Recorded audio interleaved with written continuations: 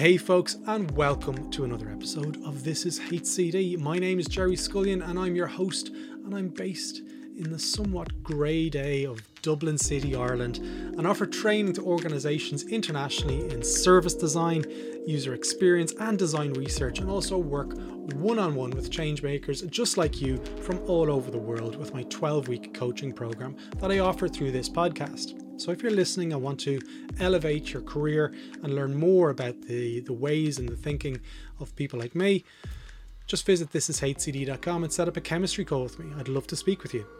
Now, for anyone new to the show, or as maybe just an occasional listener, we're so excited to tell you about a brand new community called Circle that really aims to connect people and provide them with dynamic conversations and events to people looking to connect with people in similar positions around the world. Now, we already have over 100 members in this space, so if you're keen to join, check out the link in the show notes or the description if you're watching this on YouTube. We'd love to have you as part of our community. Now, in this episode, I speak with Erica Heinz, author of Think in 4D, a brand new book aimed at user experience designers. It's absolutely beautifully designed by themselves.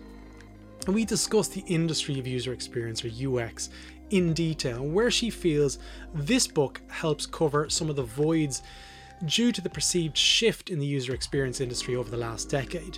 Now, Erica's been working with many amazing organisations and brings an awesome and much needed fresh perspective to user experience. She's truly wonderful. I loved speaking with her.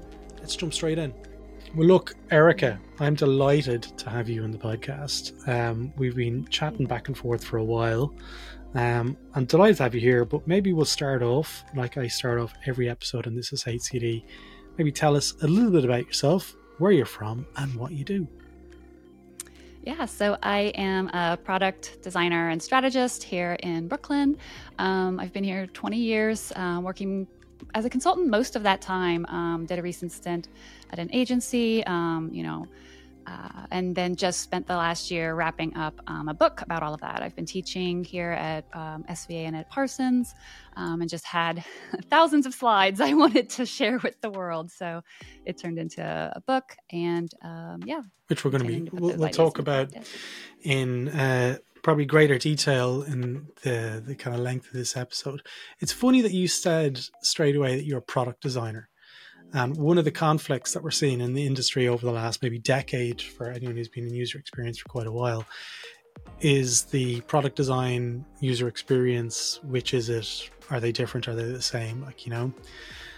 Is that something that's covered off in the book, like the articulation of what user experience is and how you define product design?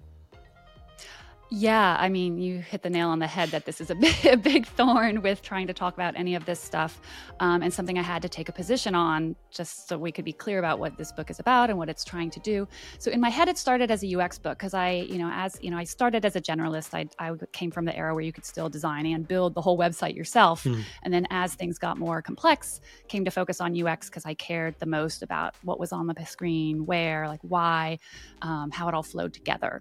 And there were other people that really could get into the details of UI or branding better than me. But yeah, it was always this holistic perspective on UX, which then people started to say, well, that's actually, you're also talking about product design. Like UX is smaller than product design was kind of the perception I was hearing from people of because product design also includes like the visual design where UX sometimes does not. But I would argue it does. So where I landed is in this book. So I actually had a whole chapter that ended on the cutting room floor about like the history of UX and again, back from like Don Norman, like coining the term. I need to like release this all as like a Medium article, I guess. But where I landed was it's product experience design, because I do think I'm expanding it and I didn't want to fight about the definitions of UX. And I wanted to relate it more strongly to the fields of product management and product strategy, which is where a lot of this thinking is sitting. So I think a lot of user experience designers that might have been educated end up in product design roles. And the product design kind of label encompasses user experience at the moment. That's my interpretation of it. So they're kind of tasked with what in years gone by a user experience designer might have done. Is that fair to say? Is that something like, how do you see the the product design role, and where does user experience intersect with that? I I think my experience overlap. Yeah, I think that's fair to say from what I've seen. I think, again, I'm a consultant, someone at a large tech firm. Things tend to be more specialized and more niche. But again, talking to friends in the industry, it does seem to be like you're kind of responsible for the UX. And also, I think with the evolution of design systems, there's not really as many, like a UX person. There was kind of a phase where it was like the wireframe maker, right? It was Yeah, like you yeah. were the one kind of laying things out, and then somebody else is going to like fill in all the boxes. But with design systems getting more robust, you don't really have that type of role. So it's like, no, go ahead and do it in hi-fi too. So that's, I think, where product design kind of started to absorb it. And then also you don't always have the research kind of, I think, is what gets pulled out as a separate specialty. So you might have a product design team working with a research team or individual, but the UX as a holistic role, I haven't seen as much anymore. Yeah. Or again, people expect you, also to be doing the visual design. Yeah, that's a really good point. But as we were chatting before this, there's a bookshelf obviously behind me. A lot of the listeners will have seen it, especially if you're watching on YouTube. And it's only in the last 20 minutes that I realized that there hasn't really been any additions to my user experience side of the bookshelf. And that goes both sides. So there's books on the other side of that. And most of the books that I've probably acquired over the last decade, mainly around service design, strategy, business, and so forth. Mm-hmm. Why do you think, or is that just, a very macular perspective on things? I'm sure there probably is user experience books out there, but they're not getting the same kind of level of profile building than was maybe 15 years ago. Do you think people are just, is the term being phased out, user experience? What are your thoughts on that? I mean, it's funny because I was, when I was writing the book, it took about 3 years, and I paused from reading anything current because I didn't want to accidentally plagiarize anyone. Yeah. But leading up to that, the books that had informed me were things like Leah Booley's UX Team of One, like Jamie Levy's UX Strategy, like the OGs like Jesse James Garrett, like, so some of, again, like kind of like that history of where it came from. Yeah. And then I think it just felt like it was in a weird place. Whereas again, I think of myself as a UXer, and that means, again, I love everything, anthropology, the whole kind of spectrum of what is design. But I'm not as drawn to kind of like tactical kind of like how-to books on the process of like making something more usable. Also because I also have over 20 years in the field, so I've kind of learned some of those lessons already. But yeah, it felt like I was still having to have these conversations in work and et cetera about seeing people get too fixated on what I called the 2D layer and wanting to have a book that kind of, added this depth, that I was trying to add a depth of thinking. So that was where I felt like there wasn't something that had spoke to that in a way that I wanted. Now you've kind of started down the road of 2-dimensional, 3-dimensional, 4-dimensional. So bringing this language into the conversation here. And I love the fact that you've called the book Think in 4D. So let's talk about those different layers of 2D, 3D, and 4D. Like, what would you see? Sure. Is it like an onion? Is that how I'm seeing the layers of an onion in terms of how you visualize it? Yeah, I think, again, it came from so it again came from like seeing that there's so many important 2D choices, right? We have to think about what images, what words, what symbols, like how we're all arranging them in space. And that's an entire career of graphic design or visual design. But then as we start to advance in UX, we start to be like, oh wait, there's like usability. Like, can people actually do something with this? Is it inclusive? Is it like responsive? And then I think a big one that came up for me that I'd seen in client work but hadn't really seen talked about was personalization.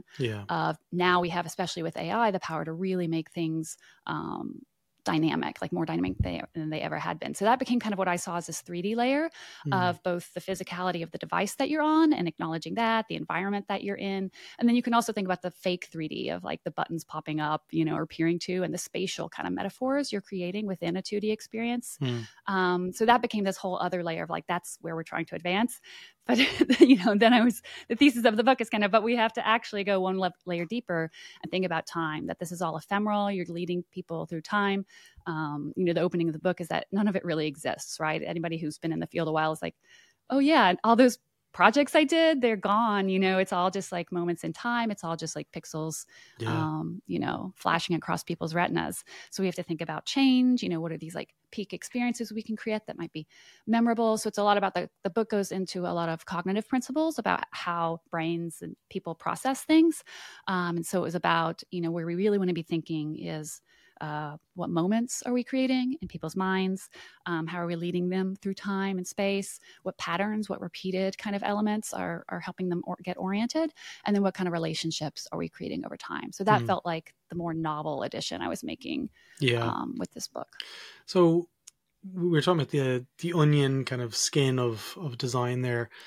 How do you think that transfers back into organizations? So if you brought this book into an organization, our perspective from an industry looking outwards is one perspective, but looking inwards into organizations, how do you think they'd interpret the 4D and the 3D and the 2D?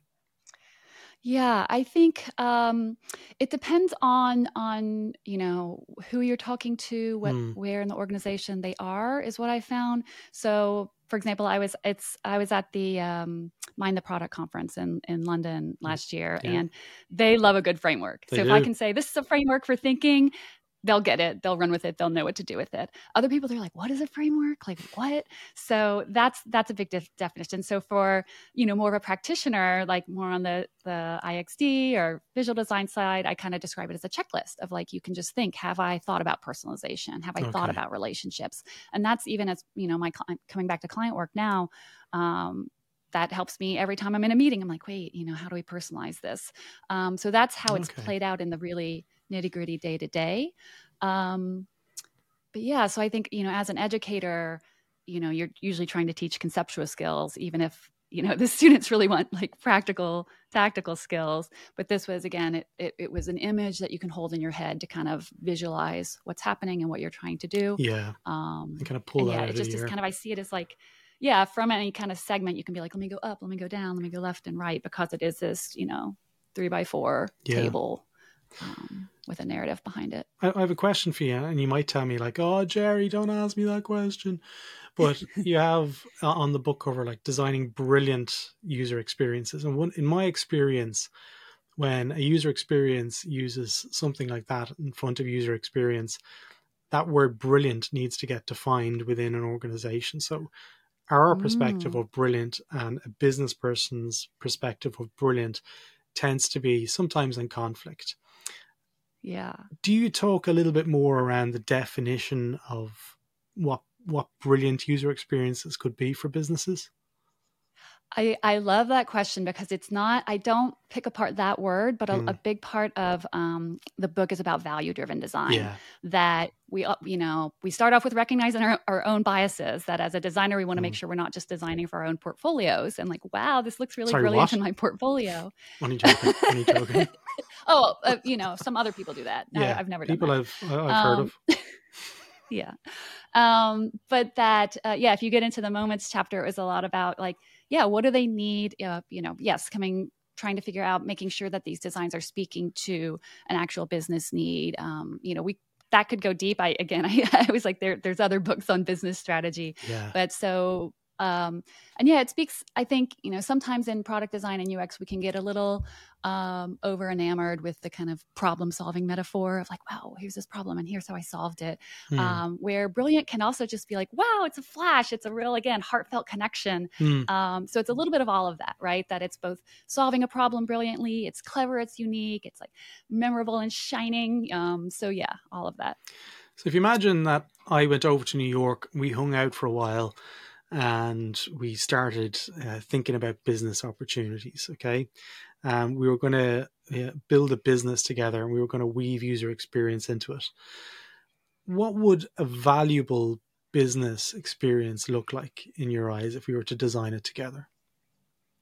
Well, I think first we'd talk about who we're trying to serve, right? It's not about us. We're not like pushing our idea on the world, but first we're, again, design as a service profession. So I think that would be so if it is like we're designing for ourselves, we're designing for designers, and we can start to kind of say we already know those pain points. We already know where the holes are. But yeah, so starting from that, it's you know, you've done your user journey maps. You've kind of talked about highs and lows. So usually the way I kind of highlight journey maps is to say, so in the book, I talk about the cognitive bias of the peak end rule of we remember the peaks of the experience and we remember the end point of the experience. We don't remember like the average of it. Like, oh, that was a really solid design throughout. We remember like, wow, I was really low and it helped me. Wow, it was really high. I want to tell all my friends. And then, oh, what was the end result? Yeah. So a valuable design is serving those moments well, especially the low moments, obviously, right? The pain points we've all talked about. And then, there's again, layers and layers of business strategy about how big is that opportunity? Again, is it just like a little twinge of pain, or is it a sustaining sort of thing? What's the frequency? As you start to think about time as one of your variables, I think, we start to think about when we're serving people and not just what or how we're serving them. It's one of the things that starts to come up is frequency. And so a valuable experience is often one that's more frequent. Yeah. We don't always need to be like an addictive social media app every minute where, we're engaging with people. But those are some of the pieces that start to come up when you start to detach from making this surface. Absolutely. One of the things I've noticed when we were talking there, when you were describing it, you're moving from 3D to 2D to 4D. You're moving from the different Ds, if you want. When we get to the 4D piece, you mentioned about just designing for impact. Let me understand what you mean by the word impact, and we can probably take it from there. Like, what does that mean, and who's the impact for? Yeah, I think it's again moving past just it looks happy, we're proud of what we made. The craft is really good because again, as a craftsperson, that can totally satisfy me. Yeah. And so as a designer, it's okay. Does that beautiful thing help someone, resolve what they were trying to resolve?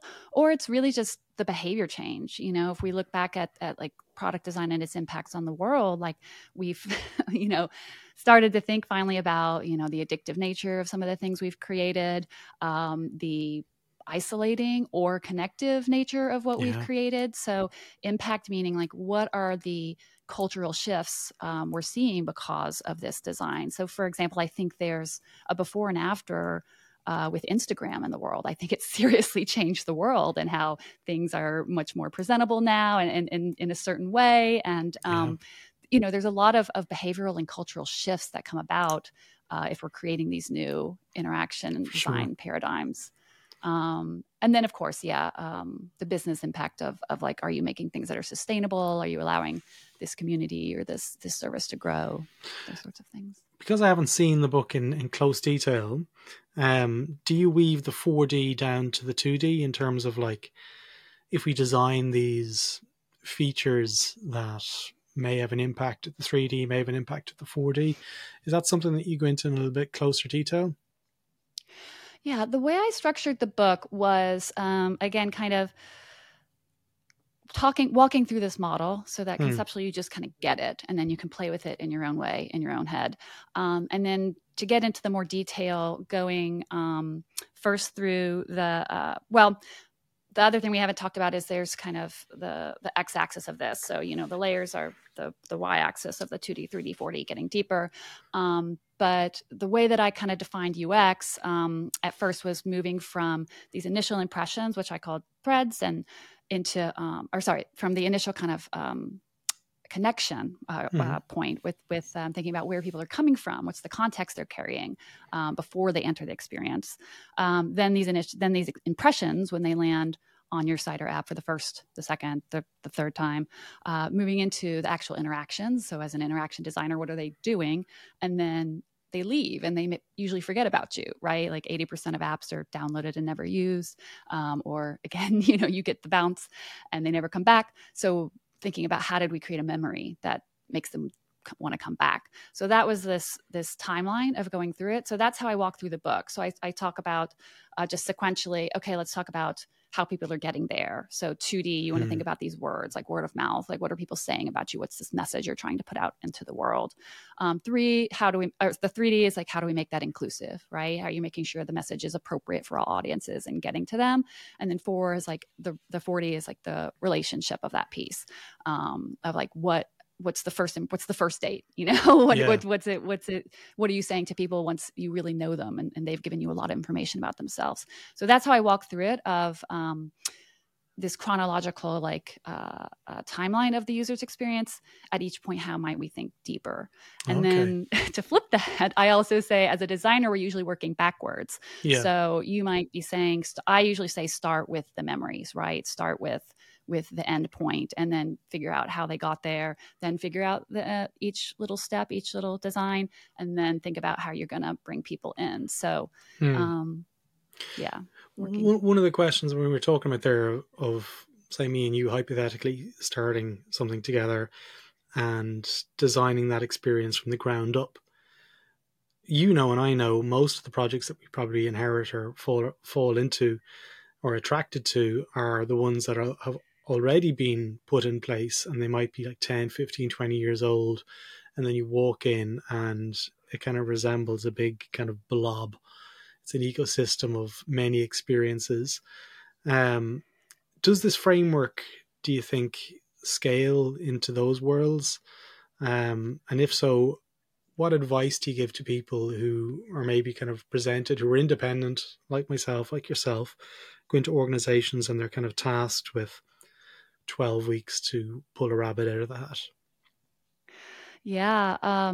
Great question. So it's funny, I'm on a 12-week project with a 10-year-old client right now, kind of doing this. That was just look, but it just seems to be that there are a lot of the projects that are floating around at the moment. Yeah. So I think, and I'm working on putting this into practice now. Again, it's not a book, where it was like, this is how you do it at a company of this size. It was, again, a more conceptual book, so that you can use in a lot of different ways. So how I think the consistent theme that comes up is these timelines, right? Yeah. Think about things in time, think about events in time, stop thinking about objects, right?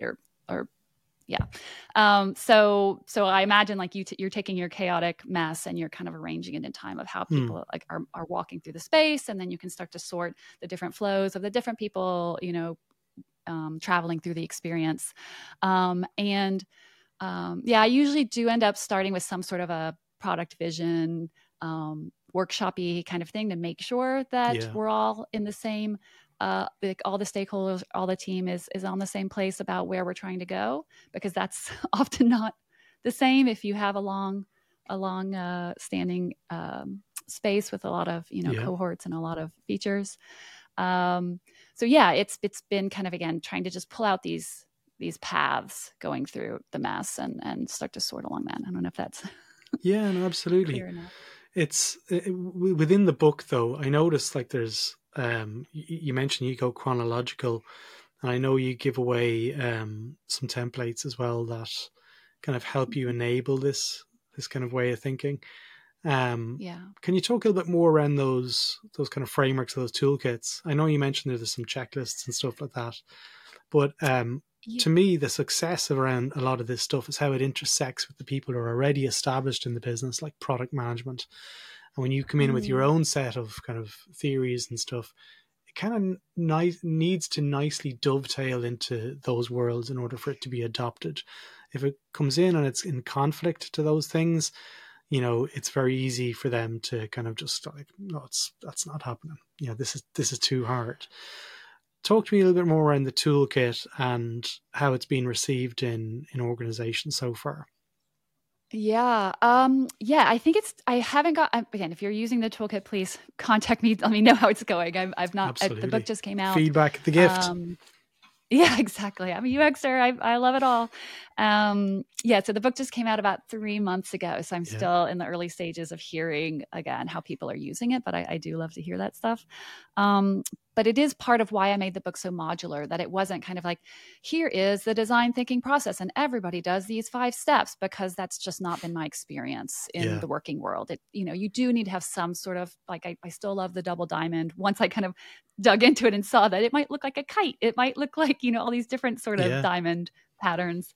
But it was something where you can kind of look and say, wow, our company hasn't really thought about personalization. Let me dig into those exercises and those principles, because usability, we've spent $1 million on that. We know what we're doing there. That's why I was trying to make it more modular, which makes it a little bit maybe more intimidating, that it's not a here like 1, 2, 3 of these, magic steps for design. But I think it's that way, again, more you don't need to read the book start to finish to get value. You can just jump to the topic of interest. And so, each kind of topic in the book has 3 cognitive principles to remind you of how people's brains tend to be working with this type of material. And then 3 exercises, whether it's, do some AEIOU research to understand how you're going to personalize, set your data boundaries of what's ethical to use of your customers' data and what is not, do your swim lane diagram to make sure that you're mapping out who they're being involved with. So again, these kind of put it into practice. It was a book that was inspired both by The Art of Looking Sideways by Helen Fletcher, as like, you don't have to start from the start and move to the end. You can open it up and just work from any moment. But also from like The Artist's Way, drawing on the right side of the brain, where it's like, no, put it into practice. This is not a lean back book. This is a lean forward, like pause and do a sketch. So a lot of exercises sprinkled throughout. And then I provided those also as like a folder of digital templates, so you can go ahead and do those in Figma where you're naturally living anyway. It looks really good. And I want to stress the point that this is an independent book, and that's really important, especially to the listeners of This Is HCD. You don't need to have a huge publisher behind you to put so much knowledge out into the world, to put so much good out into the world as well. So we're going to drop a link to the book. It's on 4dthinking.studio. It's in there. There's a link to it, UX-book. And I was speaking to you beforehand, and you said you might be able to give us a bit of a discount. So we'll have a discount code in the description. If you're watching this on YouTube, it'll be in the description. If you're listening to it on Spotify or Apple, it'll be in the show notes. I don't know how much we're going to get, folks, but I'm hammering and I'm negotiating hard on your behalf. I'm asking for 100%, but Erica's playing a really hard deal here. And she's like, well, I'll offer you 10% and you'll take it. So we'll see where we end up. You click on that link in the show notes and you'd be surprised. You might get something you never know, But Erica, there's so much to go through in terms of that book. What are your hopes for where the book lands and where it takes you next? Like what is a dream state for you with this book? Because there's so much opportunity with it to try and right some of the wrongs that are out there in the industry with user experience. But I'd love to hear your thoughts on where the hopes and dreams are. Yeah, it's funny because it makes me think. So Kat Velos, who taught the, self-publishing workshop that inspired me to actually turn all these thoughts into a book. One of the questions she asks early on is like, how far do you want this book to take you? Is it a bicycle? Is it a bus? Is it a plane? And it's something where I do hope it's some kind of a plane, where it is allowing me to kind of think through these thorny issues with a variety of clients, trying to change the world in various ways. It's already brought me back to one of my favorite clients, Creative Warnings. We're reshaping some things over there. We'll see. Again, it's been something that I think it's a really worthy exercise for anyone out there to really put your point of view into an outline. So this was a great pandemic project to kind of go heads down and disappear and do this for Absolutely. a while. So one of the things that we were chatting before recording, folks, I said to Erica, I really like the idea where you have, if you're buying for your team or your class, if you buy 3 or more hardcovers, there's a free 60-minute coaching session in there as well. Oh, yeah. So I know a lot of organizations have cut back on training budgets. I know that because that's where I make my money. But there is always some money set aside, in my experience, for this type of learning, like buying books. So it's a great opportunity for you there to kind of kill two birds with one stone, get a book and get an experience that sits alongside it as well. That's really good user experience. It's a really good user experience there in terms of what you've done. But I'll put a link to that as well into the show notes, because I think it's a really clever idea. Erica, if people want to reach out to you and ask questions, what's the best way for them to do that? Email's always fine. Again, 40thinking.studio is my site. You can find contact info there. There's also my Substack if you want to follow along and leave any comments on any of the stuff as it comes out. Also, trying to launch a podcast where I also can, another podcast. How dare you self-promote another podcast on this podcast? No, I love these kind of talks. So yeah, I'll put a link to your podcast in the show notes as well. So obviously do that. Yeah. Continue the conversation with Erica. Yeah.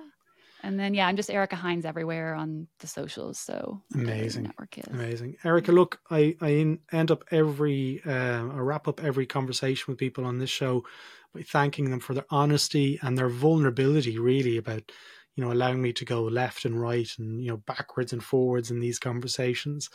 So thanks for coming on, and thanks for giving us your time and energy. I really, really appreciate it. Yeah, thanks so much for having me. It's like a real pleasure to be here. Enjoy all your knowledge and joy with the industry as well. So. Brilliant. Thanks, Erica.